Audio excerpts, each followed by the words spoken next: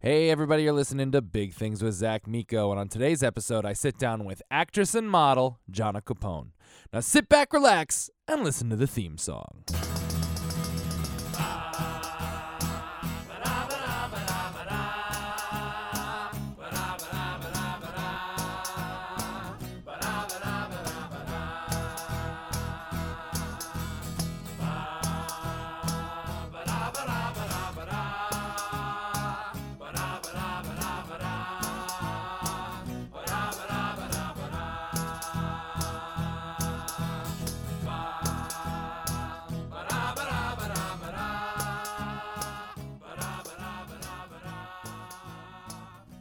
All right, and welcome everyone to Big Things with Zach Miko. As always, I am your host, Zach Miko.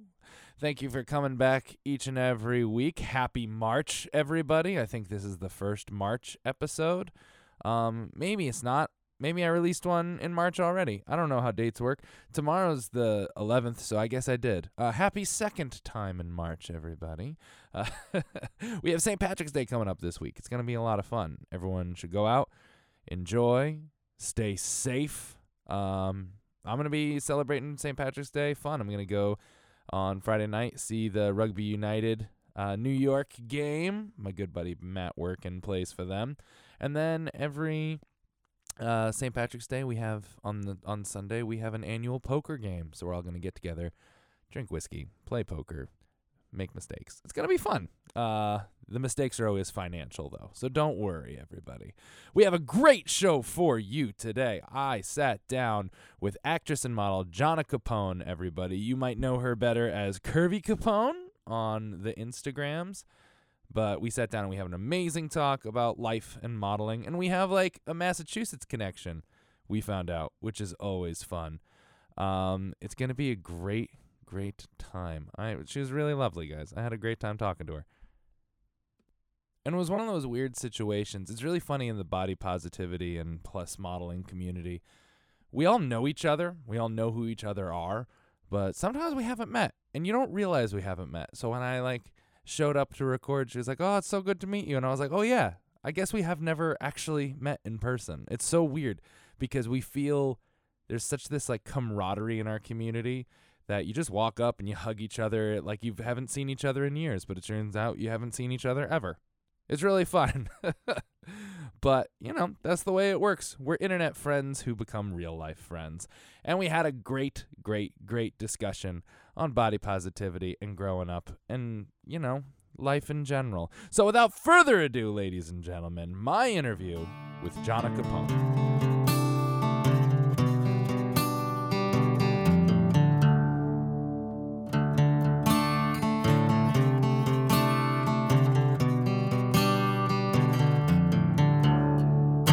Ladies and gentlemen, I am sitting here with model, actress, badass, Jonna Capone, everybody. Hi, guys. How are you? You guys might know her as Curvy Capone on her. We were just actually having a discussion off mic about how people are sometimes known as their Instagram handle rather than their actual name, which is always interesting. All the time, especially since mine is not any part to do except my last name. Yeah. So people will just say Curvy, and it throws me off every time because I'm like... Because it's a descriptor. Yeah, thank you. I am that, but... Yeah, exactly. But thank you? Okay. No, it's like what we were talking about with Stephanie Malik / Bella Bombshell, that everyone just walks up and they're like, "Oh, Bella." And I'm like, all right, well, that's a name. It's a persona. Right. Curvy's just a random adjective. It's a adjective. I'm okay with being associated with it. Yeah, totally. But I was definitely it just takes me a minute to be like, I know. What? Okay. And then they add my last name, and I'm like, oh, yeah, that makes way more sense. Okay. Exactly. Yeah. So I don't know. Let's start from the very beginning. Where are you from? So I actually grew up in Massachusetts, just outside of Boston. Where?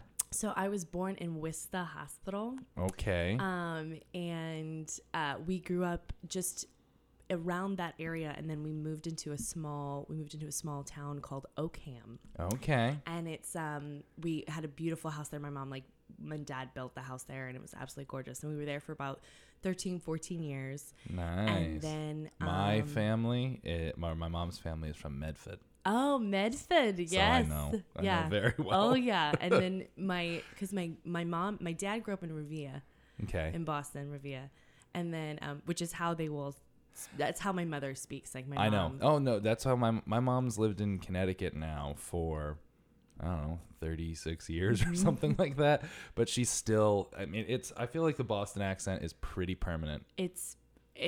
I'm shocked that my sister and I don't have it now. It's funny because people who know me really well, when I get angry, they're like, oh, Same. She's actually angry because you can hear it. I'm like, what are you talking about? And they're like, oh, okay. Like the Boston accent comes out. Yeah, no, I do the same thing, and I'm not even from Boston. I'm from Connecticut, but it's just because I grew up hearing my mom yell that way. Right, exactly. So I've associated it with anger. Exactly. I can't remember what happened, but something happened at my old building, and the firefighters were there. There wasn't any big thing, but they like broke the front door, and I was like walking downstairs, and I saw that they had broken it, and I just turned to my wife. I'm like, "Fucking fireman!" And I'm just like, "Ah." There it is. I was like, "Oh no!" She's like, "What did you say?" What was And I'm that? like, "I don't know. It's in there." Yeah, when it comes out, people are like, "What word was that?" I'm like, "It's a Boston thing." And then I do my friends in college. I would let them listen to my mom's voicemails. Oh man! Because she would leave these voicemails like, "Your father's just here," and blah, blah, blah, and I would play it back for them. And then when they would meet her, they were like, "Oh my God, you weren't kidding! Like, she really speaks like that." I was like, "Yeah, we grew up." Yeah. That's the accent. How they speak. People always think it's like a made up thing from The Departed, and you're like, no, that's how they all talk. You're like they're like, oh, but they're making it up, and I'm like, no. I was like, Matt Damon, Mark Wahlberg, they're all from there. That's just how they're just talking the way they want. Just talking the way. And you go to any, like, if I would bring friends to games or anything or Boston, they would be like, oh my God, this is. I'm like, yeah, it's a real thing. So I grew up in that area, and then we ended up moving to Asheville, North Carolina. Big change. Very big change, but I'm very grateful for picking Asheville of all places. It's really different now. My family's now lived there for the past like 10 years now. And when we first moved, the idea of moving from Massachusetts to North Carolina, north to south was really kind of our first experience. There's still a stigma there. There definitely is. My wife's from Georgia, and it's like every now and then we hit like a crossroads in opinions where we're like, ooh. But our first experience there was a Waffle House, and we went to the Waffle House, and I just remember the biggest change for me was the pace. It wasn't really even about idealistic, like any kind of differences. It was really about, we went in there and we ordered and we got, all the stuff. And and this woman just came up, was like, "How are y'all doing?" And I was like, "Oh my God, what have we done?" It is, like, it is a real thing. Wow. It drives me up the wall. I have such a hard, like when I go down and visit my in-laws, I have such a hard time like stepping back and remembering, because it's not even just like, because I'm from Connecticut, it's like being from New York is like a hyper thing, but in general the Northeast is also quick. Is also like from Philly upwards, we're all kind of like in that fast. Cool. Yeah. Like I remember just anywhere I drive or anywhere I'd walk, I would get so mad at people, and I would just be like, these people have to have somewhere they need to be. Why? They're just strolling? They have nowhere to go? They've allotted 3 hours to get to where they need to go. It drives me insane. And I'm like, please move faster. Like, I need you to move. Me, my wife, my mother-in-law, and her boyfriend, we went to Publix, which is a chain of grocery stores in the South that's very good. Yeah. And they make good subs. Everyone down south really likes the fact that you can get a sub from Publix. Yep. In the Northeast, you would never go to a grocery store to get a sub. Right. But okay, we'll go. Right. And we ordered 3 sandwiches. I had a sandwich. My wife had a sandwich, and my mother-in-law and her boyfriend split a sandwich. And it took us 25 minutes to get those 3 sandwiches. And I was losing it. I was like, this can't be. And then like after it took him like 15 minutes to make the first 2 sandwiches, like super slowly, it became time for like my mother-in-law, and she's like, well, what do you guys have? And I'm like, what have you been doing? Like, what do you mean? Where What have have you you? I been? know. What do you mean? What have you have? Have you not seen him? The menu's printed above us. It always, but it's true. It's a different. Also, It is. also just the general small talk is something. Again, as a Yeah. Northeasterner, cannot take. Right. And I've noticed, especially, my mom has kind of stayed in the New England, always cordial, always nice, but in that kind of almost boundary level. Yeah. My dad, however, has enjoyed immensely the waving to everyone thing. Like I don't know what that is. It's something that as I've gotten older and I go back home and I visit, everywhere we go, my dad just waving at people, and people are waving back. I mean, it's not like he's just a crazy person waving.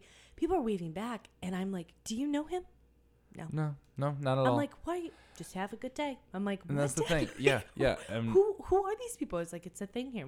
People just wave. We were trying to tell like my wife, and she was like, because she would stop and talk to anybody. Right. And I was just like, do you know them? She's like, not really. Or also, it amazes me how many people down south know somebody from their elementary school. They're like, we were in fourth grade together. I was like, I have no idea who I was in fourth grade with. I can maybe name two. Right. But I have no idea. Right. And she's like, well, you guys just ignore each other when you walk by? And you're like, no, New Englanders, we do this like slight little head nod thing. Yeah. We like make eye contact, do a quick little nod, and all that is acknowledging that you're a human being and we're walking past each other, but we don't need to do anything else. There's nothing past there. And another thing that we're really good at is if you do see someone you actually know, is saying hi, but never breaking pace as you pass each other. You're just like, oh my God, hey, ooh, I gotta go. See you later, bye. Everywhere I go, every friend that I've walked into or passed by, I'm like, okay, go, yeah. And I'm on my way somewhere. Oh, it's so good to see you. See you later. Even if I'm on my way nowhere, I'm just like, no. I was talking about this last night. I went to see my sister's in a show, and we had a bunch of friends that went to see it, and we waited to say goodbye until we knew the exact point we were walking opposite ways. Right. Because I even told them, I was just like, do you know how many times I've walked in the opposite, like nowhere near where I need to go, just because the other person's going to walk that way. And I'm like, no, we're done talking. How many times I've waited, like, oh, they're going to take the same subway or they're going to take the same route or wherever. And I'm like, okay, I need to wait like a good, like I could go pick something up. All right, go pick something up. Totally. I will make stuff up. I was just like, nope, we are finished. I've said goodbye. I have a theory that it's because, and I think my sister told me this one time, that she was like, well, New Englanders we're too cold. Like, we're just all like, just weird sound. Just telling me whoever Jamie Kate is, happy birthday. Happy birthday to Jamie Kate. I don't even know if that sound pops up.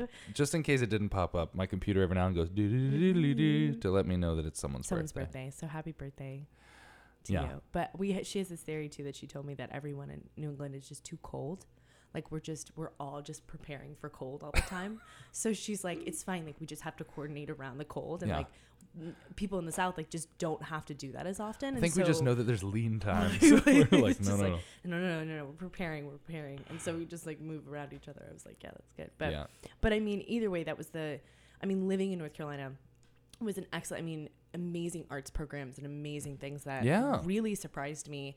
So it was a lot. How old were you easier. when you moved there? When I moved there, I was going. So school is a little different there. So I would have been.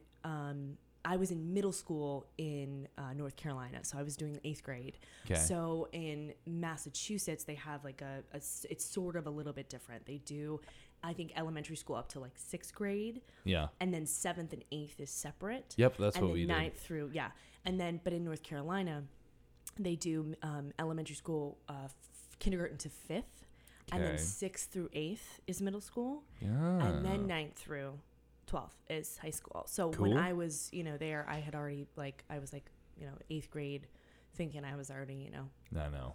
8th grade is when you start thinking you're an adult for some reason. I'm awesome. I know. It's like every 8th grade. You're like 13, 14, and you're like, I'm totally I got an this. adult. Maybe. And then you become an adult, and you're like, God, I wish I was 13 again for a second. But they separated that way, and so when I was going into 8th grade, there, and it was a really great area to kind of transition to, because I was really worried. My idea of North Carolina, was And the South in general was like, am I going to go into this small town with like one stoplight, or like, am I going to, you know, from Massachusetts? The difference, really, especially like growing up in the Northeast, the way we thought of the South our whole life is always like very standoffish and very like, no, this is still.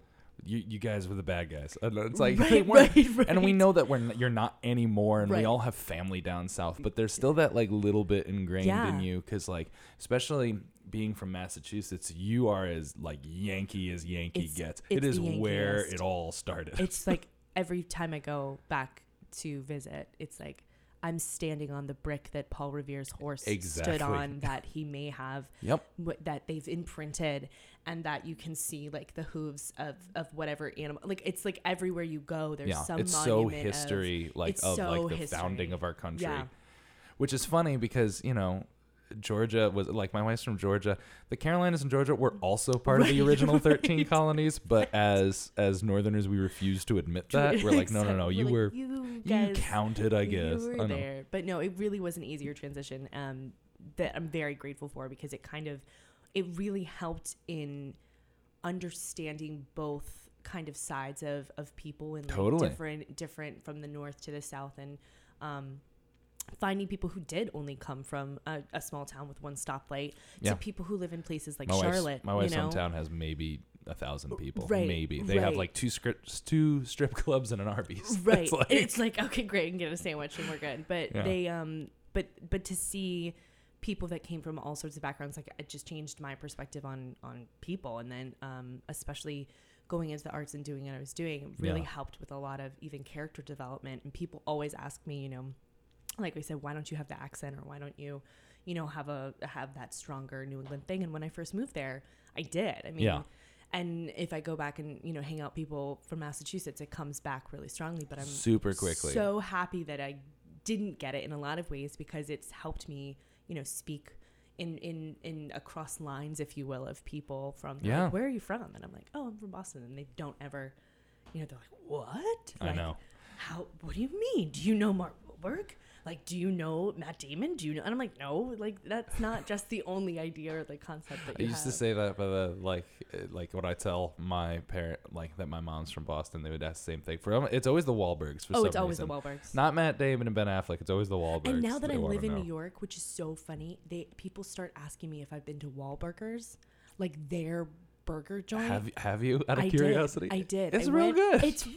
Like I'm very proud of them. I had one. I had one recently. I was at a bar trivia on the Upper East Side somewhere, and the bar didn't serve food, but they're like, yeah, order whatever you want. So of course we like open up Grubhub, and the first thing that pops up is there's a Wahlburgers on the corner. I was like, let's get it. This is great. This is a perfect thing. Yeah, it's funny. Yeah, my uncle. So my uncle's a priest, and the Wahlbergs were in his parish. I love so that. Like we actually do have like this weird Wahlberg connection somehow. And my uncle hated them because you know it was back then. It was like.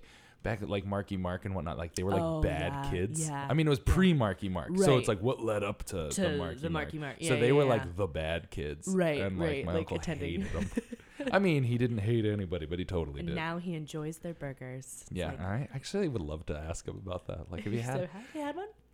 Apparently, that's like the biggest thing for like Mark Wahlberg is they've made more money off of that burger chain than he's ever made off of any movies. Right. He's like just capitalized on it. Yeah. It's hard. I mean, there's locations everywhere. Like I went to Coney Island. I went to the Coney Island one with my friends, and we were all like, and it's nice. Like you walk in and there's like a rooftop area, so you're overlooking like the pier. And I will probably go there this weekend, to be honest. Yeah. The New York rugby team is playing their first home game, and they play at the Coney Island Stadium. Yep. And I'll probably eat a Wahlburgers while I'm down there. Enjoy it. Thank you, Marky Mark. Oh, man. But yeah, no, I think that it was really important to my parents, too, that we found a place that was not going to be such a culture shock. Totally. Because then when I went to school, I started in North Carolina in a private school. I have a crazy education story, but I started in a private school, and then they cut our program. And I went in for I got a full ride for vocal This was performance. in North Carolina. But college. Yeah, for college. Yeah. So like I went to middle school and high school in North Carolina, and then had a great, amazing arts program. Yeah. Loved it. Got into arts there. it was a choice between between soccer and arts because they were the same schedule. And I played soccer growing up.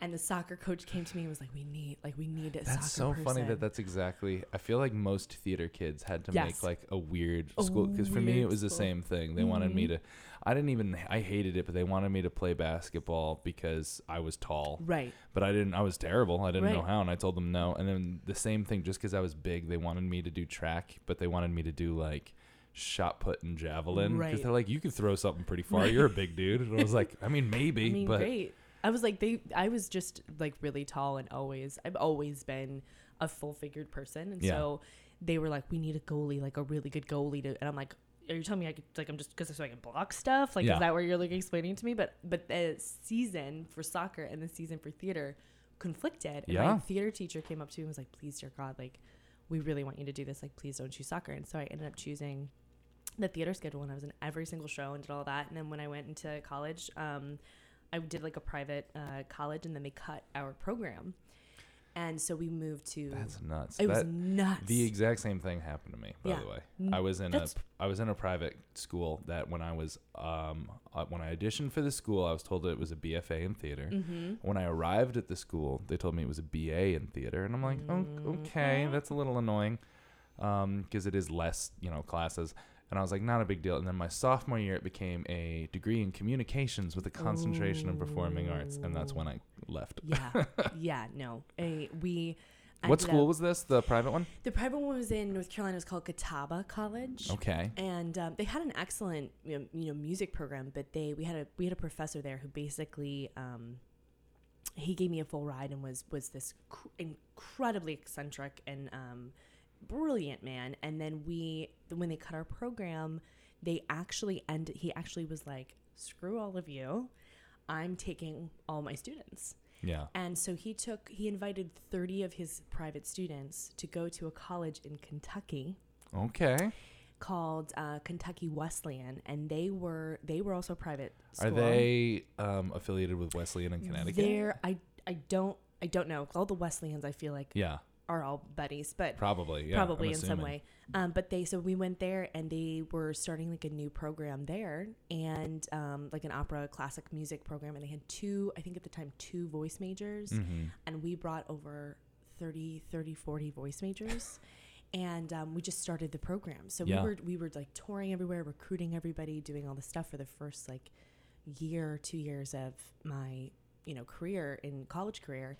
And that was also a culture shock. I mean, that was even more, if you will, kind of in the South, where I was like, you're going from like regular, like class, not, I don't want to say classy South, right, but like the like classic South into like Appalachia. It changes things. And it was, and I, for me, some of the people that he brought over never came to see the school. Like they just trusted, they just came. You're like, cool, yeah, it'll work. And then it'll work. And where in Kentucky was it? It's a place called Owensboro, Kentucky. Okay. And it's actually, again, before I left, they just did like all these renovations and these brand new things. And I want to go back just to see how it is because they had a gorgeous, theater center and all sorts of stuff there too, which was really, really nice and kind of how it got. But that was another culture shock too of like, and then I came to New York. So it was like... you're just jumping all over the place. Jumping all over. I love Kentucky. I've only been a couple times, so I used to do children's theater. And when I was on tour, we'd go to Kentucky.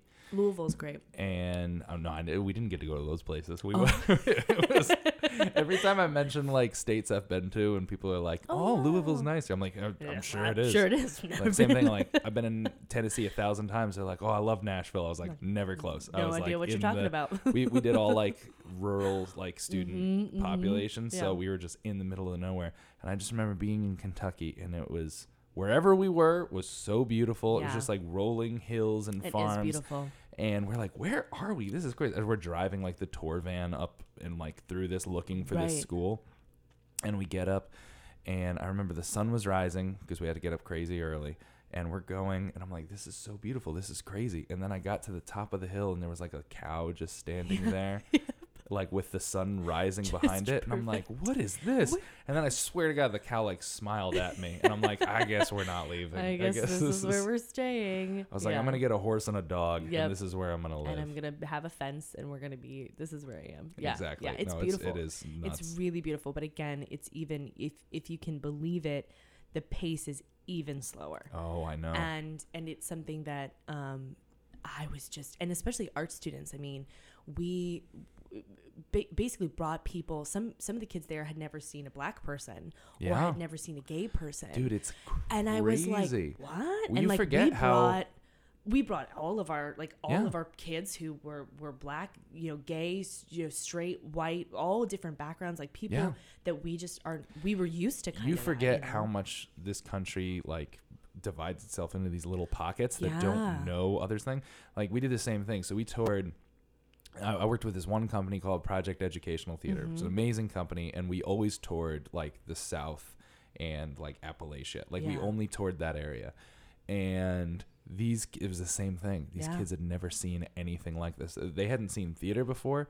They had no idea the words to use for theater. So after we did it, so many people were just like, oh, we really liked your movie. Right. Thanks for showing us that video. And we're like, we were doing it. It wasn't like they had no idea that it was even like a thing. Right. And you forget that, like, because I always have to like kind of check in myself, especially coming from like the liberal Northeast and then living in the New York City, the center of the country culturally. And I'm like, I always forget that, like, you have to really check yourself. And I've found myself kind of being in situations even when I go back home that I don't kind of do that. Like I'll just be, and I'm hanging out and doing whatever, and then you realize that there are people that may be very uncomfortable with people that are like, what are you talking about? And I'm like, what are you talking about? Like, what do you mean you don't, and I have to step back and be like, oh, every now and then they'll say something. I can't remember who I was with. I was with one of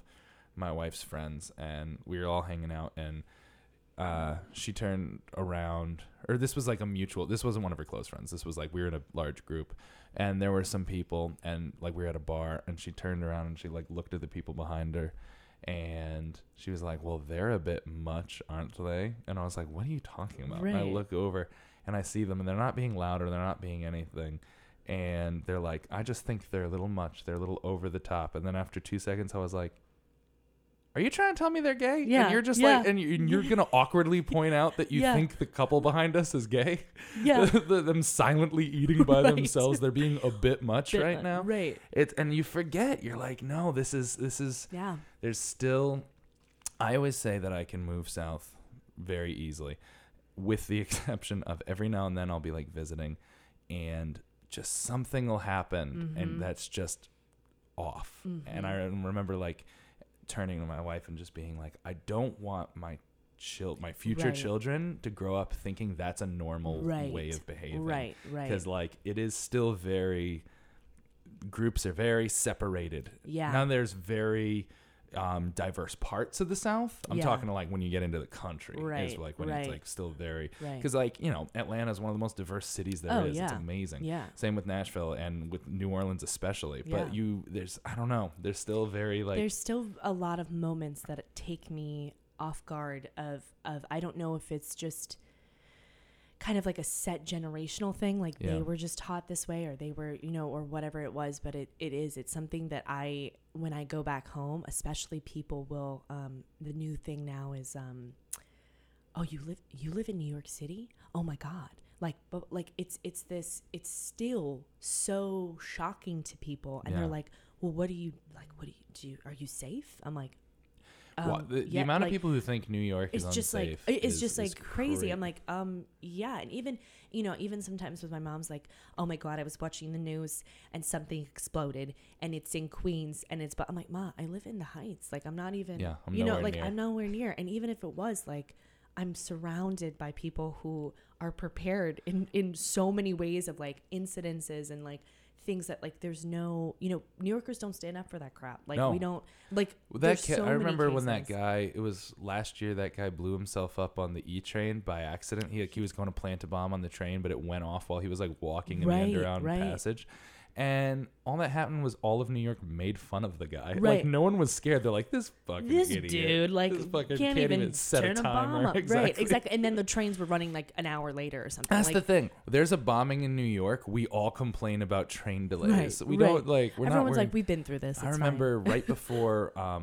My best friend used to live in the city with me, and then he moved. Him and his girlfriend moved back to Connecticut. He's a school teacher, and I remember we were having a birthday party for him, and we were gonna have him come into the city. Right. And it was right around the time that pressure cooker bomb went off in Chelsea. Oh yeah, okay. And it was the same thing where all of a sudden his girlfriend did not want to come. Right. And she was like, I'm terrified. And I'm trying to explain to her, I'm like, there's no better time to come to the city than right after a bomb. Right. It like, is so it's safe. so safe. It's like so everywhere you see it, like the there's a bombing level. and we all like get reset. We're like, good. We're going to have real tight cool. security for a little Great. bit. Now they'll be able to, watch our back even more. But it's the same thing. I'm like, no, we're in Queens. No one's bombing Queens. Yeah, nobody's like, we're not. It's and I'll tell her things. She'll see stuff on the news, and I'm like, we're really okay. Like I it's if I was going to be anywhere, if there was some kind of thing, I would want to be here because they're prepared. I mean, there's totally. a level of there's definitely the larger worries that like a 9/11 type thing will happen again. Right. So I guess that's always hanging over, right. which is something that us as New Yorkers just deal with. We're like, Right. yeah, that could happen at any time. Right. I don't know what to take. I Like, hope it I'm did not happen. downtown when that happens. Right. I hope that's not We're pretty prepared for it, but there's you kind of live with the knowledge that it's a chance. Right. But then you also have this whole thing where, like, someone's like, it's all over this news. This girl in Queens got abducted and blah, blah. And you're like, I know that's terrible, but 8.5 million people live here. Mm-hmm. And you've heard 3 crimes on the news that happen. Like, it seems like you're always seeing crime news stories, but if you go like per capita down to like how many people there are, our crime rate is crazy low compared to like how many other people places. are here. Yeah. And it's I think when people come to visit, there's this idea of just, it's very overwhelming. I mean, there's a lot of, like, it's constant stimulation, constant news, constant this, constant that. So I get why people, their idea of what they've seen in movies or what they've seen, their idea of what it is, like living here is a totally different experience. And they also always want to see like what they saw in the movies. Oh my God. We had friends visiting. It was our friend and her new boyfriend. It was the first time he had ever been here. Right. And of course he wanted to see Times Square and the statue and all this shit. Right. And we're like, just no. And then like he always wanted to go in the city, and we always like, they're like, what do you recommend we do? And we always recommended places like near us in Queens. Right. Like, let's go to these things because this is what we like. And they're like, you don't Right. ever go into Manhattan? I was like, not if I don't have to. I mean, I Nope. do for work and stuff, but if like, I ever have a fitting near Times Square, oh my God. I purposely plot to, as much as humanly possible, like unless it's right in the center for some odd reason, I try as much as possible to avoid that entire area. And that's the like, thing. even We if it all takes me avoid it longer, just because it's I'm too many like- people. And not because the New Yorkers are weird, because you guys are weird. You're all standing in the middle of the street Right. staring up at stuff, and I got places to go.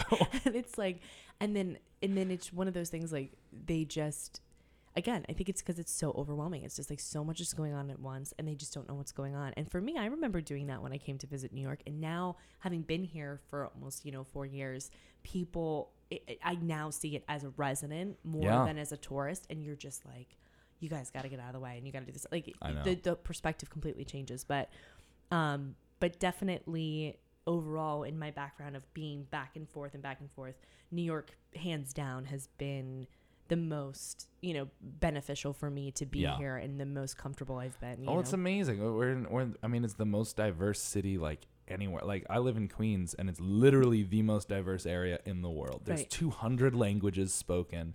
There's a bajillion like cultures going on at once. I have 212 restaurants that deliver to my house. Yep, amen. Amen. Seamless. If you don't know what Seamless is, guys, you have to get with it. I always use Grubhub. They're the same company now. They are. But it's funny because don't ever use there used to be that's the thing is in LA everyone used Postmates where they're paying a person to do it. No. All the delivery is free in New York. Don't do it. Don't do it here, guys. I'm sorry to put that plug in, but Seamless and Grubhub, I love you guys. And maybe when I'm in LA, I'll use Postmates, but I've never used it. I think it's great for other places like Postmates and Uber Eats and stuff like that are great for certain areas. Yeah. But in New York, I'm like, no. Every single restaurant has their own fleet of delivery guys. Like that's what it is. Yeah, Seamless and Grubhub is the way to go for New York City. Oh. And then that's a big thing. Going back home. And no one delivers. And nobody. I was like sitting at a friend's house and everything, because everything closes. And I'm like, oh, so do you guys, you want food? And they're like, what are you talking about? And I'm like, well, you guys have Seamless, right? And they're like, what the hell is Seamless? I was like, know. Dun, dun, Not dun. only that, it's like the time everything closes, how early it closes. It's like 8 or 9 o'clock. If you didn't make your plans to eat before 9 p.m., you're not eating. You're not eating. You're eating at home. Like, that's what's happening. And even the grocery store is like closed at 9:30, 10. So if you're not doing that, you need to run to the grocery store and like pick up food and then make it at home. Like, that's what's happening. I forget about that. Even in Connecticut, like I think there's like 2 pizza places that deliver to my parents' house. But other than that, like no one delivers food. There might be like two pizza and 1 Chinese place that deliver. That's it. And that's it. And they make bank because of that. I'm almost positive not a single restaurant delivers to my mother-in-law's. I don't think they do. Maybe I can talk a pizza place 4 miles away into making the trek. Could you maybe kind of do that? I know. It's like they don't. I'd have to really sweet talk them and promise them money. Right. But New York is, I think, for sure, if you're into, delivering food, if you're into food delivery, there's nowhere better than New York. Nowhere better to be than New York City. Oh my God. But yeah, no, it's definitely, I think. So when did you? So you moved right after college. So you came. So I actually took a year in Kentucky, and so when I was in school, unfortunately the professor that brought us over, we woke up one morning and he passed away. Oh Jesus! And we were like, oh my God, like what are we all gonna do? Because everyone had kind of planned with him what their futures were, and this was my junior year, and so I had 1 more year left, and then after that I decided, I was like, okay, well. And they started like cutting kind of scholarship and things because he was helping with scholarships and doing stuff. And then that kind of fell through. So I was like, okay, I need to pay, for school. So I started working at the Hampton, this brand new Hampton that Owensboro had. And I was the front desk person. And it was one of the best experiences I've ever had. I'm incredibly grateful for them. Really? That's surprising. I learned so much at 23 years old about like QuickBooks and doing all these things and things that you would never think. I truly believe it should be a requirement for people to be in hospitality or retail or something in college. Some sort of customer service. And learn how to speak and deal with people, because totally it will change your life. And I said, if everyone in the world was required to wait tables for 1 year, we would all be so much nicer to each other. So nice. Everyone would be the nicest. Talk about world peace. It would be everyone should wait on someone or be in some form of like retail or something, because I did it, and they ended up like promoting me, and I was training people and I was doing everything. And then they were amazing because of that job, I was able to transfer to New York. Great. And work my first year at a Hampton. And so that was really, really nice. Again, totally different dynamic of people. Oh yeah. And so, but without that, I don't think I would know, really be as great as experiencing people and talking with people and trying to interact with people, and also patience. I think you have to learn a lot of patience when you're here in the city. Any sort of customer service job in the city is you need to know that you are dealing with someone who is already angry 100% of the time. Already, no matter what happens, and it's you too, and it has nothing to deal. And this is you're like even angry. You're already on edge. Like you wake up, people don't understand in New York. I think love that. I love that. So true. Every meeting with 2 people in New York is slightly contentious right off the beginning. Right from the beginning, it's like, okay, hey, hi, yes, okay, so this is what I did, and because I think people don't understand that when you wake up in the morning, I am already thinking about my commute. So like you're already waking up and you're like, not only am I thinking about what I need to wear, what I need to bring, am I going to have time in between one event to the other event? Am I going to have time? Because are all the trains running? Did something happen? Like, is this going to be delayed? How far away is this? Is it easier to take an Uber? What's the traffic like? Like you wake up in the morning before you even get outside, you are already thinking about these things. So I think that when you add all of that and then you walk outside and have to deal with people, it's already this like, you don't even know what I've been through today. So also I think in New Yorkers in general, we all have, it's like a common understanding that we all have places to be and things to do, and you aren't a part of it. Right. So don't talk to me. Right. Don't do anything. We're all moving. Right. Keep it going. Right. And it's just like, it's true because we all, but that's, I feel like what actually makes the city function is like 8 million people all at the same time going, just do your thing. Yeah, just go and do your thing. Don't get in anyone else's way. Exactly. And we operate like almost seamlessly. Exactly. And it's the tourist areas where things start to get all bunched really up. crazy. Yeah. Because like in the regular residential areas, there's never a problem because everyone's like, no, get out of my way. It's like, do excuse me, your we thing. got to do Go things. this. Yeah, absolutely. Order your food. It's a Subway. You know what they have. Yeah, like come on. You're going to be fine. Like, let's Exactly. go. And you never really see, I feel like true New Yorkers at any of those places unless unless it's something in their neighborhood that's easy, like accessible to them, like there's a Subway down here and I never see anybody in it except, people who are like, well, we're just passing through. Oh, this is a Subway, kind of thing. But, yeah, this will be safe. Yeah, this will be safe.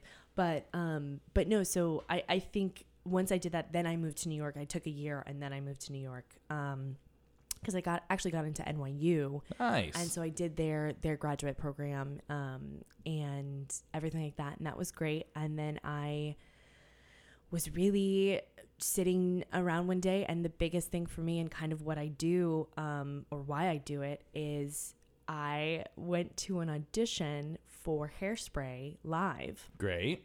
And I got into the audition room and killed it. I was so proud. I was like, oh my God, I killed it. This was great. Yeah, yeah. And the person behind who was casting or who was judging or whatever was like, you did amazing, but we're just looking for someone bigger. Bigger? Bigger. Okay. And so in that moment, I literally think I said, what? Like, I don't think I don't remember exactly what I said, but I just kind of tilted my head like, what? Like, yeah. So put stuff on what like I'm thinking in my head like it's a role that a lot of the times they put people it's like they pad them up. They pad people up. But my entire life I've been told you would be great Tracy or you should play this or you should play that because to be honest there's not a lot of plus size characters. No, every plus size actress I know has played Tracy 1,000 times. 1,000 times. Because it's the role it's the role. So when I was in that audition room it was a huge awakening for me because I was like if I'm too big to play anything else but now I'm too small to play the one role, then what the hell am I supposed to do now? Because I'm too average. Is this what we're doing? Like, is this what you're describing my acting career also, where they were just like, no, you're way too big to play anyone else, but you're also like not that big enough to be like the scary guy or the big funny guy or something. And I was like, Oh, it's like, okay, so that's kind of what led me because to that's they don't think there's any, because even when they think they're casting diversely by having like a plus actor, they are not casting diversely at all. No. They're like, this is what a fat person looks like. Oh, you don't look like that. Right. And it's just crazy. And it's one of those things where I've noticed a lot in the past year. I'm all about diversity. I think it's amazing. But I think that we get into trouble when we try to lock diversity down into what that means. So for me, it's like when I go to plus size castings, even plus size people are now put into these boxes of this is what you can't do and this is what you can. And there are girls, particularly that if you have an hourglass figure and you're 5'10", you will always get jobs over me because that's, to them, most people now, that's socially acceptable. Totally. To a point where people will still buy a product and still quote unquote see themselves in it. Yeah. So that companies can feel comfortable with that kind of, that look. But if you're 5'7" and you have an hourglass figure, but you still kind of don't look like you, like, this is a little different. No, I don't think so. Like, we're not going to go with that because right now we're just not there yet. Kind of. No. It's it'll come. What I've learned especially working for companies who have never done it before. Most companies do not want to take any risks at all. No. It's not this big magical thing where they do not want to take any risks. Anything. Everyone like makes this big thing about like, oh, you was the first one, and Zach did this big campaign for Target where he was the first plus size guy. That's not what happened. I was on their e-com website doing $8 t-shirts, and a blogger noticed. Right. I was not like, they weren't pumping me. They were like, there was not this big thing. Right. Even they played it super safe in the beginning. Yeah. Now since then, I love Target, and they have been pushing huge, like, leaps and bounds forward in diversity. They're doing amazing. But even them, they were like, we're going to do this. We want to do this, but we're tiptoeing our way in, and we are testing small. Because the amount I hear from people that they did a shoot with this one model, and because of the way that shoot turned out, they'll blame that one shoot for like a huge loss in profits. Right. And the amount of times I've done reshoots for people of the same thing because they did it with one guy, and like it's they don't want to take risks. I don't blame them. You like, part of me doesn't blame them, because I get it. It is a business, and when you see that initial dip in profits, they freak out. Right. But that we kind of know from the way this like whole movement has been growing, that initial dip in profits is temporary to the greater rise of like truly diversifying their casting. I mean, look at what just happened with Victoria's Secret. Like, yes, there was a dip in the sense that, if you there were people or that were saying, oh yeah, well, that's Victoria's Secret, like that's what they do, that's their thing. Brand, and they were kind of quote unquote supporting them. But now look at really and this has always been what I have noticed, and it's always what I combat a lot of the times, is it's not different when you it's finding an audience that's going to still want to see someone on stage that looks like them, and how do we sell that, and how does that become something that is normalized. It's the same thing with companies like Victoria's Secret, print models, and all the stuff that we do, because you see that even with the quote unquote like people supporting them, the people who are actually buying things are the ones that you're not allowing in. And that's the thing. Like, that's why you're failing. Companies that limit stores. their audience right off the bat is right. just the ones that nowadays are going down. And I'm, I don't want to see anybody fail, but at the same time, I'm like, I'm glad, just so if there has to be like sacrificial lambs, so be it. Just because I like, for men's companies specifically, like I always get in arguments with them, and I'm just like, you guys stop at a 38. That's the biggest waist size you make is 38. The American average is 40. Yeah. So literally the majority of the men in the country, you're saying, don't buy my shit. Like right off the bat. Right off the bat. Yeah. Why would you do that? Right. Like, why would you? I'm not even saying go to a full-fledged range. Right. Go over average by a little bit. Just a little bit. Like what is, and I think, that's the same thing with the female market, is how many times have I been preached the statistic about 67% of women are, of size 14 or 16. Yeah. And it's like, I've heard that now like so much. And I think there's a level where I, as a consumer, taking my own opinion out of my own bias with everything, but as a consumer, it's like, why would I not want to go to my favorite store and be able to spend a lot of money? Yeah. But you don't have anything past this. And I'm not just talking about, the limited options that plus size people have. I mean, like high fashion things, like things that we want. Like we want. I would totally, like that's the thing. I would totally go and spend a bunch of money on, We're also super forgiving. Like people think, understand that is like, yeah, we're mad and whatnot. But if Victoria's Secret wanted to save themselves, they would come out with a full size range length, and they would do just fine, because as much as people were angry, they still do have brand recognition and brand power. Right. Like the amount of men I know who buy clothes that suck, that are not very good because they are a brand name. It's a recognition. Even though I can show them smaller brands that are way better price, way better fitting, a lot cooler, they'll still want that name brand thing. And that's the thing. It's like, as plus people make, we're mad forgiving. Yeah. All you have to do is offer one line, and we'll be like, all right, they're good again. And like, it's like, I think it's hard for me, because I do see a lot of companies. Like I model for this awesome designer. She's a one woman she does it all herself, but it's Smart Glamour. Yeah. And she's all inclusive. I mean, all inclusive. And she's been doing that now for 5+ years. I mean, and because it's unfortunate because then you go into, because she's not a brand name, like because not, she doesn't have this attached to her, this corporation idea, but attached to her.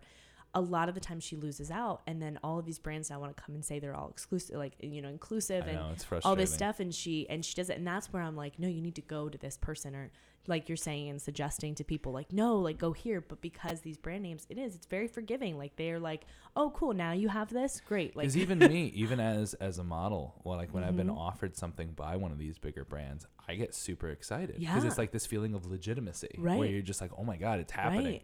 Because in order for like true inclusion to happen size wise in the market, we do need the big brands to go forward with it. That's like the final hill that we're all, and a lot of them are starting, but not the high fashion brands is the big thing. Because now the fast fashion brands are all moving into it. Yeah. Well, not all, but a lot of them are, and the ones that are making a huge return on that investment. Right. But there's still a lot of issues with the high fashion brands, because it's that like really classic fashion Devil Wears Prada attitude that they all have, where they're so precious about it that it's like, I mean, right after, take Karl Lagerfeld for example, like right after he died, he was potentially one of the greatest designers of our time.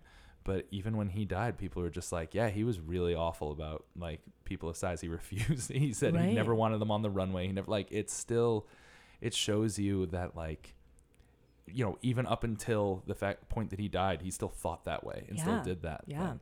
I mean, I think it goes so far beyond.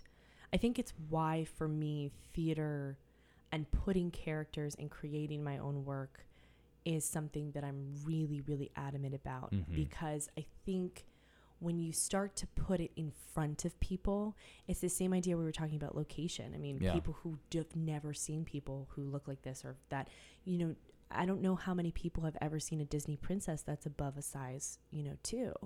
Even in I don't think there is one. There's none. The only one, and I will say, when I was younger, and it's because I just recently watched it, Lilo and Stitch, her sister has the thickest legs. They drew her thick. And I remember being younger and watching that movie and being like, she has thick legs like I do. Yeah. And she's the only one, I think one of the only ones that is actually like, even, that's my protest against like Wonder Woman, the new Wonder Woman films. I'm like, she's an Amazonian princess. She should have some thickness on her. Like she's huge. She's supposed to be this big person. Yeah. And they cast, and she does a great job. I think she's a great actress. I don't think that image wise, to me, that says Wonder Woman, to me that says like, no, it's still, it's like still very, focused very on the safe. Classic safety. Yeah. It's still very safe. It's because people don't take risks. They take risks. And when they do take risks, it's super calculated. Yeah. The people who do take risks are the smaller creators, like you and myself, like other models, like people who are just like, all right. I mean, I even think of like my favorite TV shows in the world, and I realize that they're all written by the people that are in them because no one else was going to do it. So they're like, they made it and they forced it into people's faces. This is what I'm doing. Yeah. And that's the only time you even see like real life casting of people is you're just like, oh, because this person wrote it. And they were like, well, you have to put me in it. Yeah, I wrote this thing. I wrote this. So you're going to like, that's going to be a part of it. Yeah. No, I think it's really, it's something that I'm noticing a lot with social media stuff too, is as I've grown with social media, I really have been approached by a lot of companies and a lot of people that say, we're starting a plus brand and we'd love your input, or we'd love, we'd love for you to, not even just model, but some kind of input of like, where do you shop and what do you do? And it's like, I appreciate the outreach, but also like, have you ever gone shopping? Like, have you ever gone out and like done you don't even have to be a plus person. You don't even have to be a plus person. Like, I just want to be like, okay, here's the thing. Here is my size. Right. Go buy my clothes. Go buy clothes. Right. I'll try them on for you in front of you. Right. And you'll let me know why they're how crazy bad they are. And it even goes down to kind of the very beginning of clothes being formulated and made. Like, for example, like I do fit modeling. So when I go into a designer, or I go into some place and I, stand in front of the designers, and they're picking, and they're pinning, and they're doing all these things. One of my favorite stories of being in fit, I'm 5'7", which is on the smaller range for a lot of like fit, clients. Yes, but also like much closer to the average height of women in so America. It's like back and forth. So if I want to do runway, they're like, you're not just there yet. I'm like, put me in heels, we'll be fine.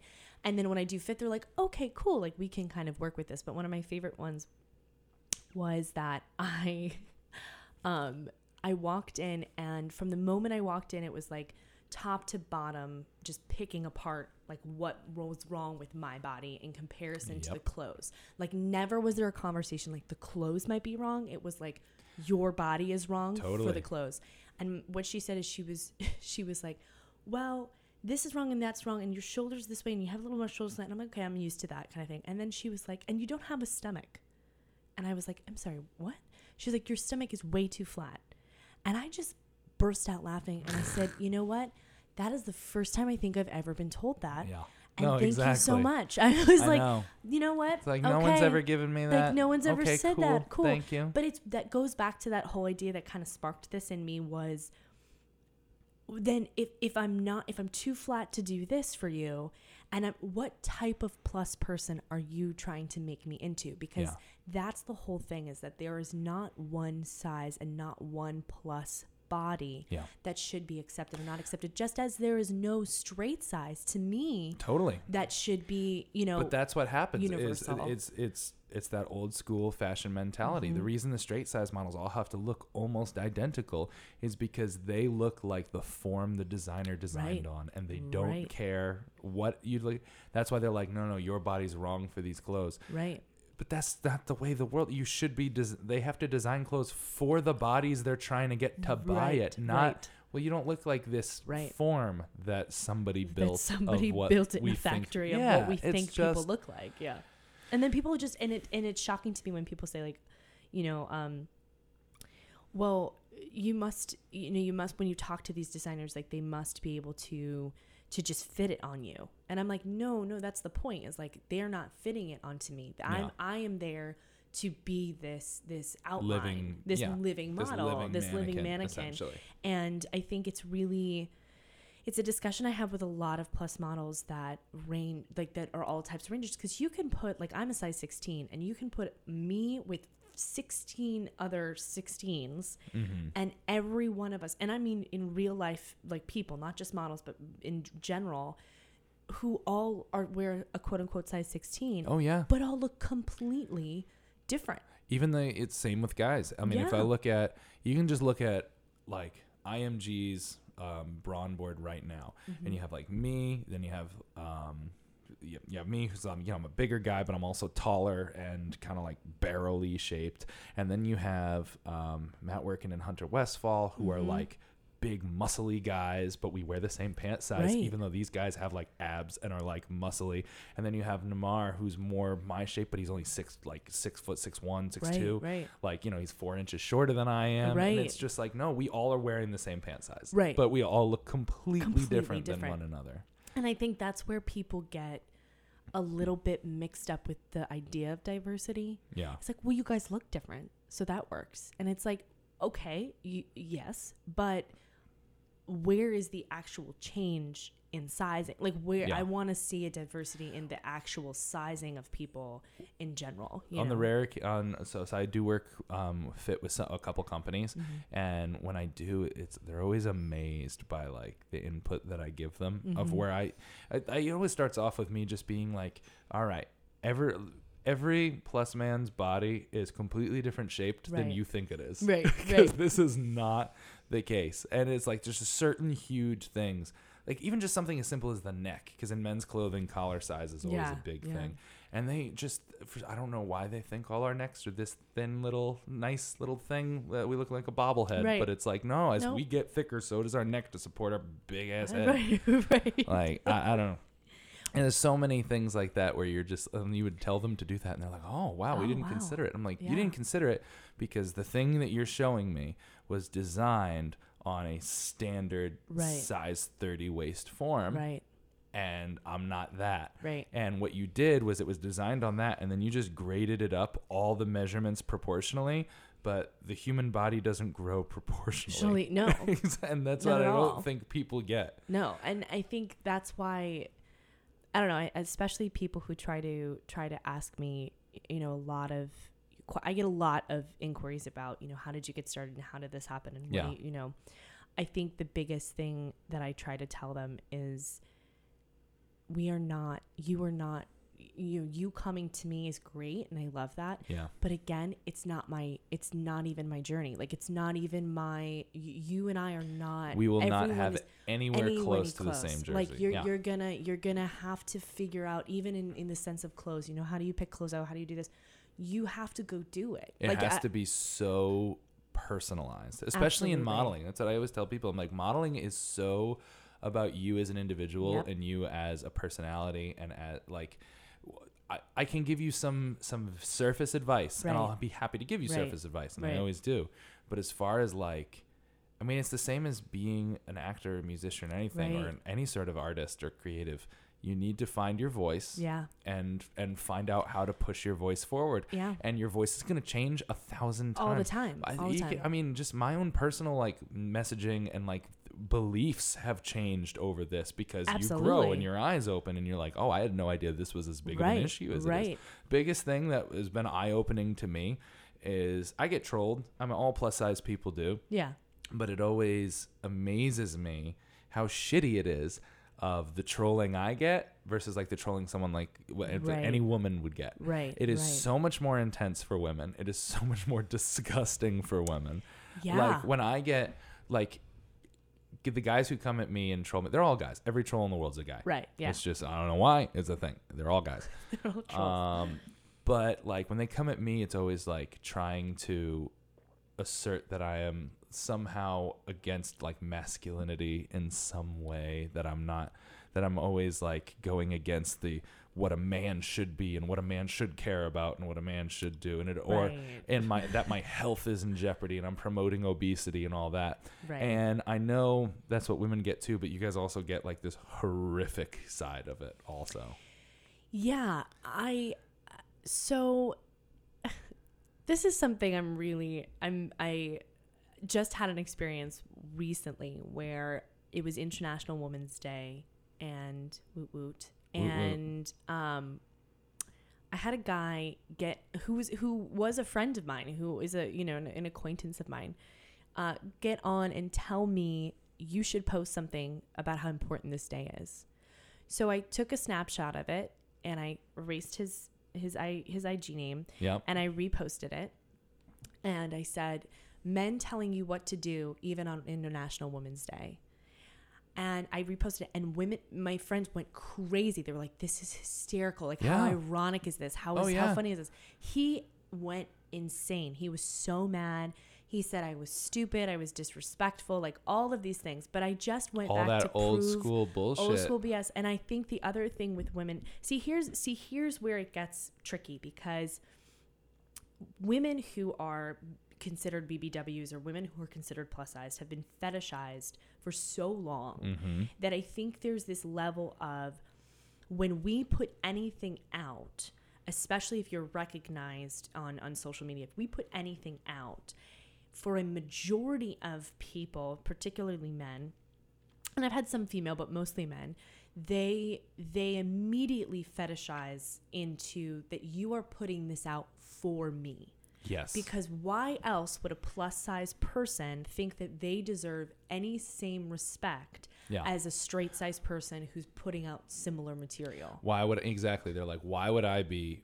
I see that argument all the time, and it's crazy. And they do that, and they're like, well, why are these plus size women posting in lingerie if they do not want to be fetishized about? Right. And you're like, because it's their body, and they're owning it, and they're learning to come into any other that's all they're doing.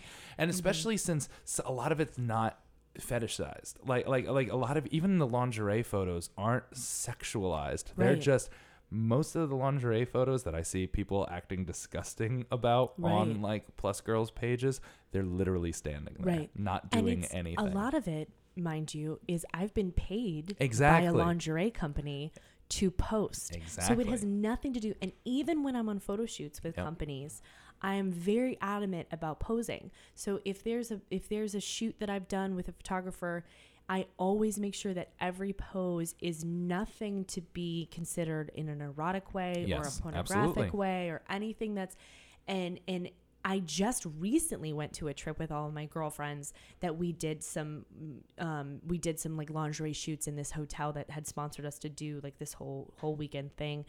And it was the first time that I had even posted a picture where was that the one with like you and Stephanie and Liz and Anna and all of them? Yeah. And that was awesome. Those were great. Those were awesome and it was photos. Like muse, like goddess, like theme. We were all trying to, that was like the idea. And on top of that, it was one of the first times that I'd ever posted a picture where my butt was showing, like you could see from the lingerie, my behind.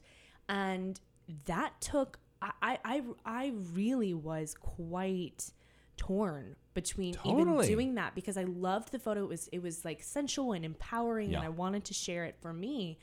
But it was the first time that I really was quite torn about how the response was going to be so vulgar or what was going to happen. And now some people, again, there are some people out there that are like, go girl, you got this. Like, this is so empowering and I feel confident. Yeah. Those are the people that I feel like I really enjoy when I post anything in lingerie or post something that's empowering in that way. The women that are like, oh my God, like that empowers me to do something or to be confident, or I wish I had the confidence that you have. That's really where the desire comes from to do something like that. And also like working with brands that I love that support, body positivity and support diversity.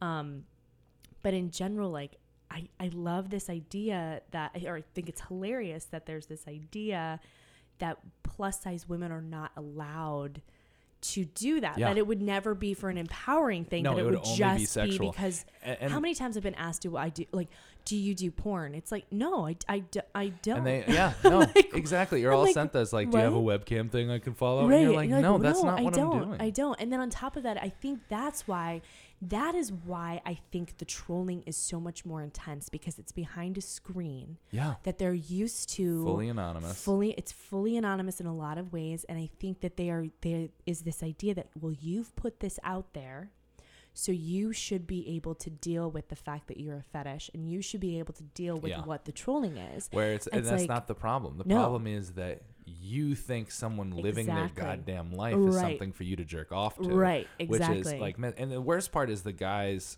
who think that they are also being empowering, like by complimenting you sexually on these things. Like, I have made it a point. That's something I learned in my own journey, because it is terrifying. I took 2.5 years to pose shirtless. Like when I started modeling professionally, I was with IMG models for 2.5 years before I ever did like a shirtless or an underwear shot, just because I was terrified of like my own insecurities. But these guys, they think that they're helping by like, I made sure like the way I post on like fellow female models posts now, when I like them, and I am very specific with the way I do it now.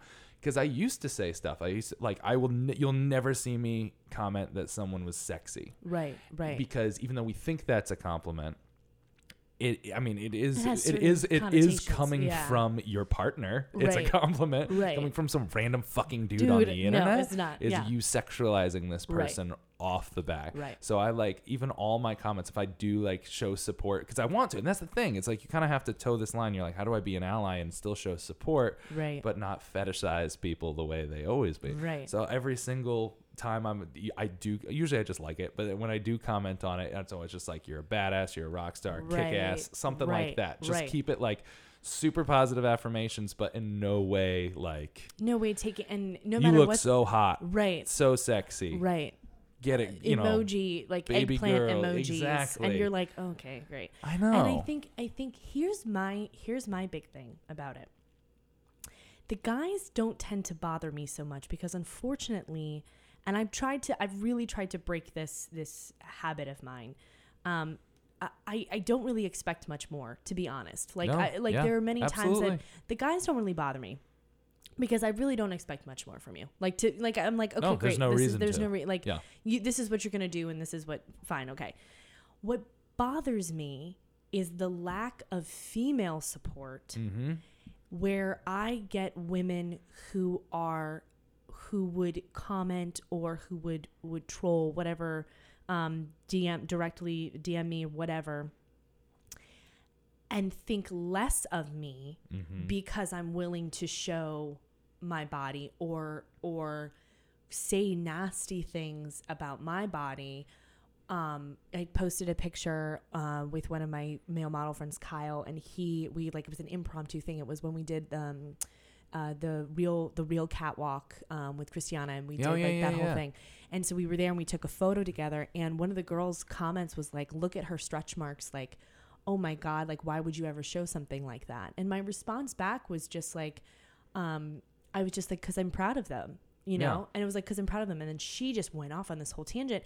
And so many people were like, well, if she just had covered up, you know, things that it's like the connotation. And listen, if you are someone who is, you know, I am a huge, like, I grew up in a household that modesty and you know, my mother would always joke around about like cleavage, because I developed before all of my friends. Yeah. I always had, you know, larger measurements in general. And I did get a lot of attention from boys, and she would always be like, modesty is so much better. Like, when you feel better about yourself, you don't need to give away, you know, so much of all this other stuff. And I would be like, I'd be like, I know, Mom, I know. But like, at the same time, you know, it's different. I feel like, unfortunately, for straight size, and maybe not for everyone. I don't want to generalize, but a lot of my straight size friends never really had to deal with that sexualization at such a young age. And for me, as a plus person, a lot of my plus friends really did have to deal with that. No, because they developed too early. Exactly. Like they just were bigger and taller. And even when it comes to guys and like, oh, he's a giant, or like he, you know, there's all of this sexualization that happens in a plus size person's life before anyone really understands. Before we even get to a point, because we start getting absolutely, and definitely it's way more for women, but for guys too. We are treated much older than our age very early. Because even like the fact that I developed into a man's body, when I was 12 or 13, I was treated as such. Like, and I mean, I had some perks in college. I didn't have to get carded at the bar when I was 18. But like I remember thinking, it's so weird. I remember thinking as a young kid, when we were in middle school, I was probably 6'1" or 6'2" already. And I remember being in the 7th grade and watching the popular guys and girls flirt. And I remember there was something where one of the guys was like sitting on the other girl's lap, and they were like, and I just remember thinking to myself, I can't do that. I can't be this cute, cuddly thing the way they get to be all cute and cuddly and grow up together. And I'm like, I'm already creepy to them. Like, seriously, like I was from the start of, I was creepy to middle school girls when I was in middle school, because I was this big ass man, and everyone like, and it's we're as a bigger person, you're forced to grow up way quicker, way faster. And then we do have the thing like you were talking about. Your mom's like, oh, modesty is always better. And for one, that is an older conservative value that we now, generations later, have kind of realized like that's poisonous in a way, because we're telling kids at an early age to be ashamed of the way they look. And then not only that, as a plus person, it's already, you know, I can't tell you how many articles of black clothing that I was wearing the majority of my life, because I was told that was slimming, and that was something to conceal. I think I got into like metal and hardcore and emo just so I could wear the black band t-shirts. Absolutely. I think I had I was stealing like 1,000 of my sister's just black band t-shirts, like never anything color. And it wasn't until, really, in all seriousness, it wasn't until I started everything, you know, with the Instagram and with writing and developing characters and doing these shows, that I even wore things like colorful things. Things that had stripes. I mean, things that had patterns, because I love now, and I've come back in style, but there's nothing more I love them floral print Yeah. shirts. Oh my God. Like as a guy, I love them, and you could not get me. I was terrified to go near them as a young person because on the rare occasion I did, I was made relentlessly fun of. The fat kid was wearing a Hawaiian shirt, Right? But the Hawaiian shirts were the only things that fit me correctly. Right. So But then that's I'm like, what this like isn't we fair. had, This right? is what this is my option. My option is this and a hoodie. And that's all I wore. And It's I wore. so true though. But then like, how do you allow, I think that's why it's so incredibly important, I think, for designers and for models and influencers and people. I really, it's not just about the people that you have following you right now or what that influence is. I always try to say, and I know so many people have said this before me, but I really try to think about when I was 13, what I would want to be able to have access to. Yeah. All I had access to was like Talbots from like my grandmother and or like my father's American, LL Bean. right, Yeah. right. And then like my mom's hand-me-downs, or like I would have we went to like American Eagle, because American Eagle at the time was the only place that had like a size 12, 14. And I would like squeeze my butt into those, but I was wearing American Eagle. And like, I remember going into Hollister one time with my middle school friend. And she was smaller than I was. And I remember they offered her a job. Like they were like, oh, they were talking her up, and it was as if I was just totally invisible. Oh yeah. And it was something that I, to this day, remember being 13 and being like, I am in all black and sweatpants and sweatshirts and things, because I am not given any really multiple, and God bless my parents for trying to and my grandparents wanted us to be dressed up. But it's tough. You don't feel the same way. I mean, you as a 13-year-old girl being brought to Talbots, is not the experience a young teenager is looking for. Like same with me. The fact that I was going at a very early age to places like Casual Male with my dad felt weird. I was like, everyone here's 60 years old, Dad. And he goes, yeah, and they're the same size as you. I don't know what to tell you. Right. It's like, or like going to, she would go to even Loft at the time, like things that like now Loft has a plus line, but like things like, like Lane Bryant. I remember going into Lane Bryant as like a younger person, like with my aunt one time.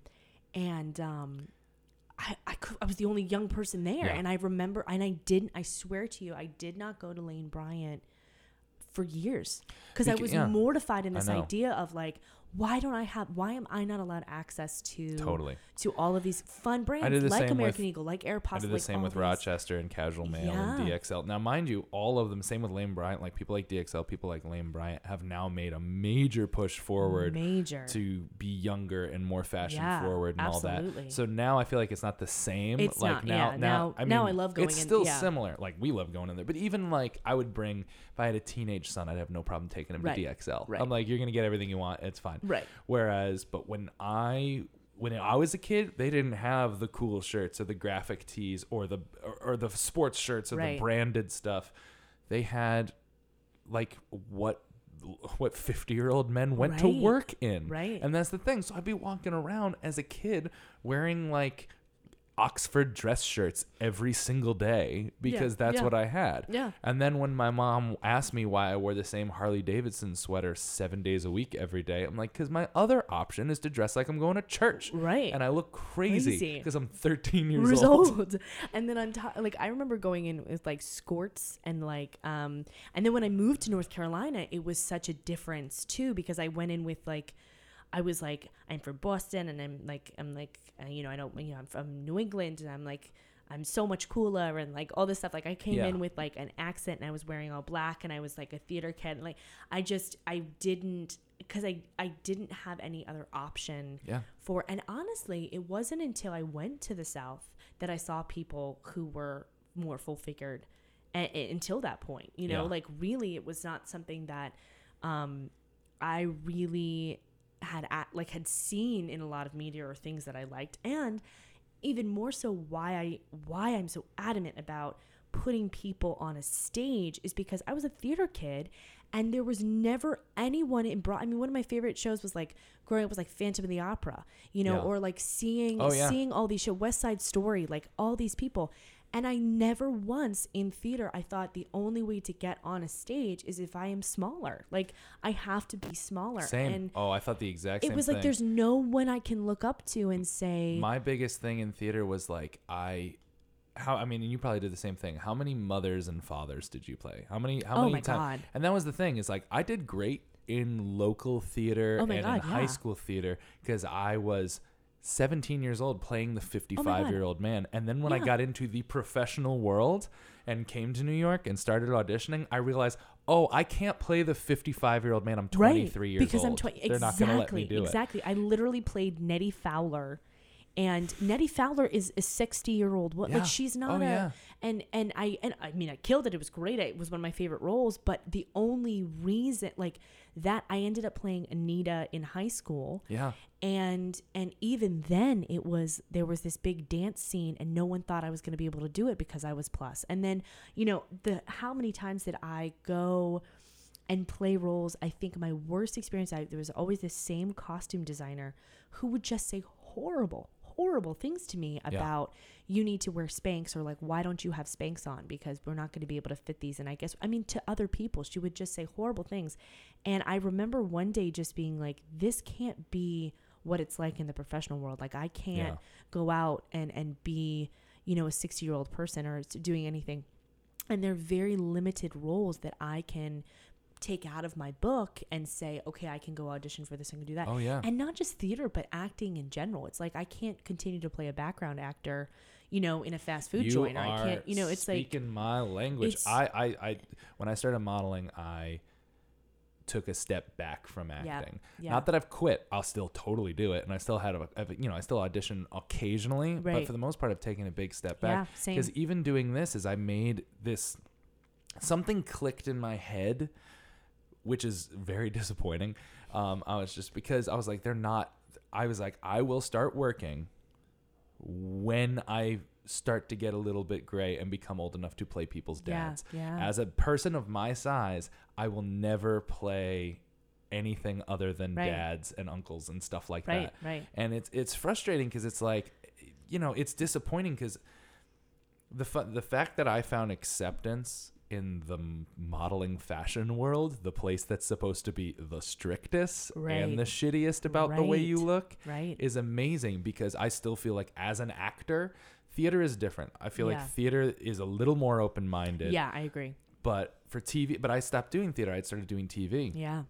And doing TV, I was like, I will never work. I will never, as a young man in his 20s who is not chiseled or 400 something pounds. Right. That's the flip side to it as well. Jacked out of their mind. Because I would be told the same thing, whereas I was like, all right, you're way too big to play a character. Right. You are too nice looking to play like a bad guy or a villain or a henchman or something like that.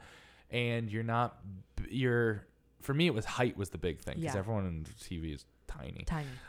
Surprisingly tiny. Like anytime hilariously TV, short. I'm like, hilariously oh my God, short, so everybody.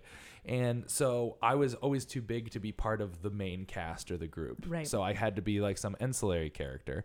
And it's amazing how like in their casting thing, they're like, well, no one's going to believe that, all these people would hang out with a guy that's twice their size. And you're kind of like, unless the show was me and my giant. And you're like, and it's like just one of those things where you're like, why? Because my actual group of friends were all different shapes, sizes, and colors. And it's like, it's just, it's something that I think it's the same reason we have high school people in their 20s and 30s playing high school kids constantly, and led us all to believe that these teen heartthrobs that were played high school kids our whole lives, who were fucking 28 years old. Yeah. Mm-hmm. And we'd start to think, and we'd look at them and be like, how come I don't look like that? Maybe that's what high schoolers look like. Therefore they have mustaches. This like, fantasy or this idea, and I think it goes back to all the stuff with Victoria's Secret. I think it goes back to this idea that they are pitching that being normal is something to be looked down upon in a lot of ways. And I think that's where I get a little bit middleman syndrome and this average person syndrome is, and you kind of touched on this just a second ago. I can't tell you how many times I've been told not to lose weight. just as much as I've been told to lose weight. Same. And I think that people have to understand that in this industry and in general, I have been told just as many times that I need to be bigger. Same. Than I have to be smaller, because and it is very difficult to be an average size when we're the most that, I mean, we're the consumers, the largest consumer. But at the same time, that's not what they want. They want to build this fantasy that being average, you can't be happy being who you when are.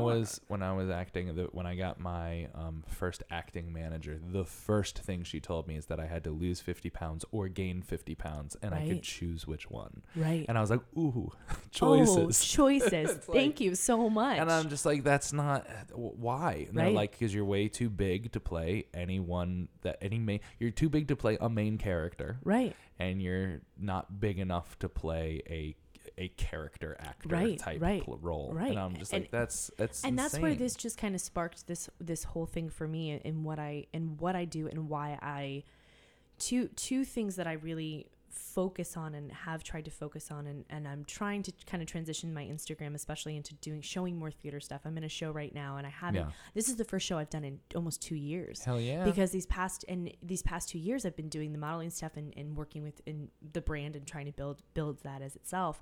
But it's something that I'm now getting back into acting is so funny to me, because the role that I'm playing in this show, the script is about these 3 girls who are at a yoga class, and they are shit talking this substitute yoga teacher because she's a plus size yoga teacher.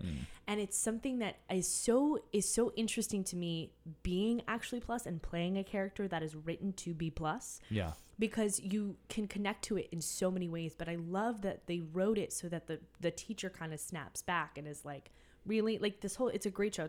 I'm excited to do it. What's it called? It's called What If. Okay. And it's like it's a short series of short plays as well. And where is it gonna be? It's going to be at the Producers Club. Nice. So the 29th and the 30th at the end of this month. Great. And tickets are on sale right now, and you can go to my Facebook and Instagram. It's about to be all over there. Actually, you have to post it today. But so by the time you hear this, it will be there. But it's already on Facebook. But going back to that, I think it's such an interesting dynamic to me of why I started with, okay, I want to develop my own characters and I want to do my own thing. And I wrote a show that after this show is done, it's a body positive show that in the entire show, it talks about what she goes through, but there's never a description that she's plus size. Like, there's never an actual mention of her weight. Yeah. It's just what she goes through in her life. And I wanted to tell a real story without everybody focusing on the fact that she was plus size, that wasn't what mattered. It was like, she's just a person with a story, because I think that, and then my focus on the other end is like this positivity of, people are constantly fed that being average is negative. It's a negative thing, and that you should want to be a Victoria's Secret model. And all the power to the people that do that, because I'm telling you right now, there's no way in hell I could do that. And I think the flip side to it is what I want to express with my work and what I do, not just in theater, but in life, is that everything that you want is completely tangible to you as who you are right now. Like, all of the things that you're seeing, I get it. Like, and anyone who's young out there and who's listening, my biggest, preaching, like what I preach all the time, and to my friends that'll attest to this as well, is positivity, because you have to realize that you are constantly fed that you aren't good enough and that you should be this way or you should do that. And I think being an average size person, I am, and at a average height, I am very proud and happy to be average and to be doing those things, because there are people out there that I was always told, you're not good enough, you're not tall enough, you're not small enough, and you're not big enough. I mean, where in the whole world has anyone ever been somewhere that someone says you don't have a stomach? And I'm like, what? Like, things that I've experienced in this industry have opened up, like you said, and changed my perspective so much, to really now preach to people, like, it's okay to be who you are, where you are right now. I mean, that's the whole idea of what body positivity is, because people think it's like the same it was started by like my favorite thing I ever heard was a comment that was like, fat people started body positivity just to stay fat. And I was like, whoa, are you missing the mark? Like, you're completely missing the mark of what body positivity is. Like, and I think that's why I love New York so much, is because New York has a very similar idea and theme as to what body positivity started with, as like we just discussed earlier. Everybody's just doing their own thing and letting everybody just do their own thing. And that's the whole thing. Body positivity is just it's just being a New Yorker. I'm serious. Just let us do my shit. Leave me alone. Let me do my shit. Leave me alone. And when we pass each other, we just, in really high pitched voices, gotta go. Thank you so much. Blah, blah, blah, blah. And that's it. That to me is really why I think I've stayed in New York for so long. And why I got involved in it is this essence of just letting everybody just be who they are. Yeah. And moving past that. And I think it's so reflective of people's, like the trolls and the things we talked about. It's so their own issue. Yeah. Like, it's so their own problem. It's not even to do with you. And you try to describe it to them, and it's the reason they think that way is because it's been ingrained in them their entire life. And they spent, and they come to a decision. They're like, oh, no. Fat has to be bad.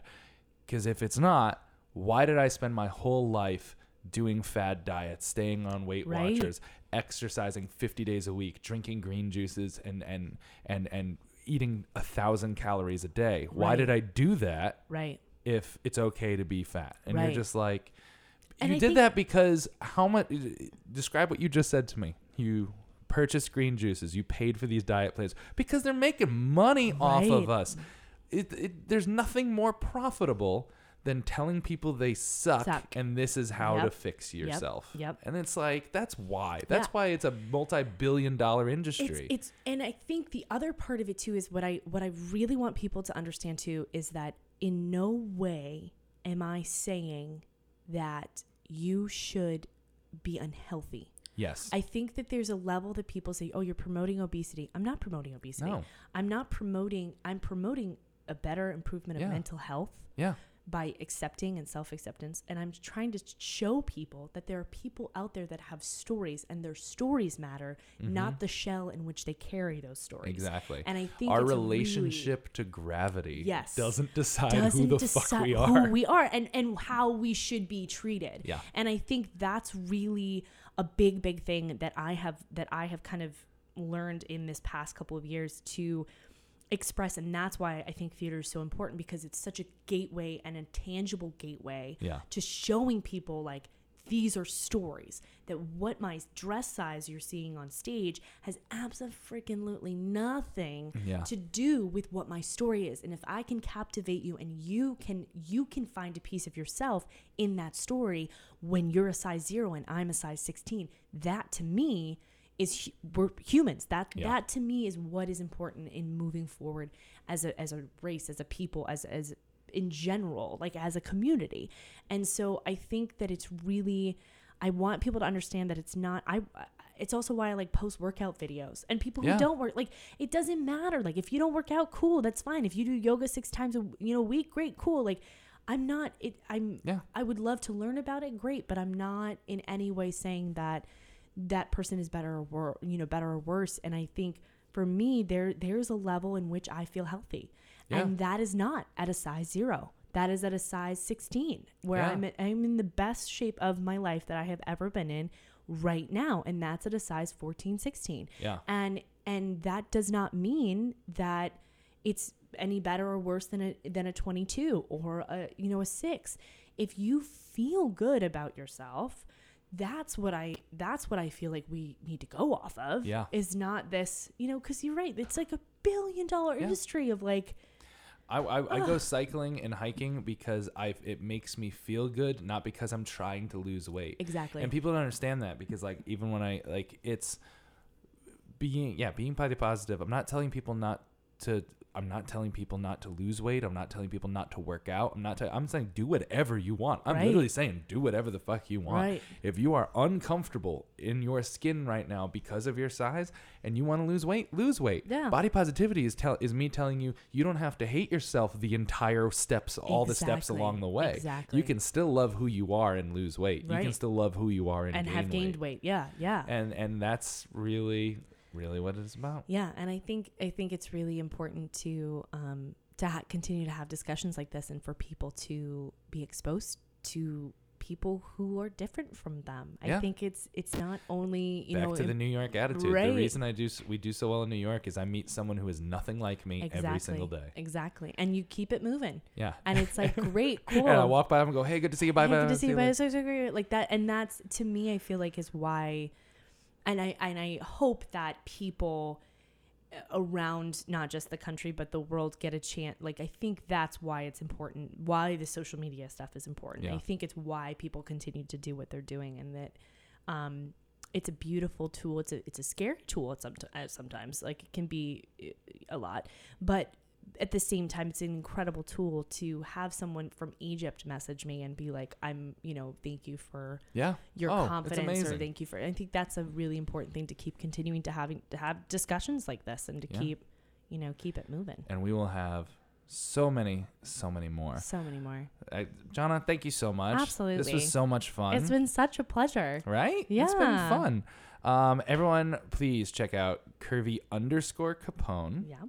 On Instagram and all the other fun stuff. Check out her modeling. Check out her theater. Check out everything. Check it all out. Check it's it all there, out, guys. All right. Jonna, we will talk to you soon. Sounds great. All right, bye.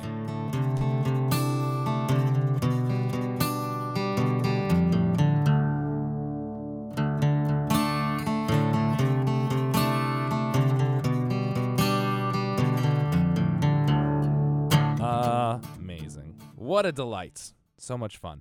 Everyone, please follow us on all the social medias at Zach Miko, ZachMiko, at Facebook.com/BigThingsPod, at our website, BigThingsPod.com. I love you all so much. Have a happy and safe St. Patrick's Day. From my people to yours, I hope you guys have a grand old time. And until next week, remember to go out in the world and do big things.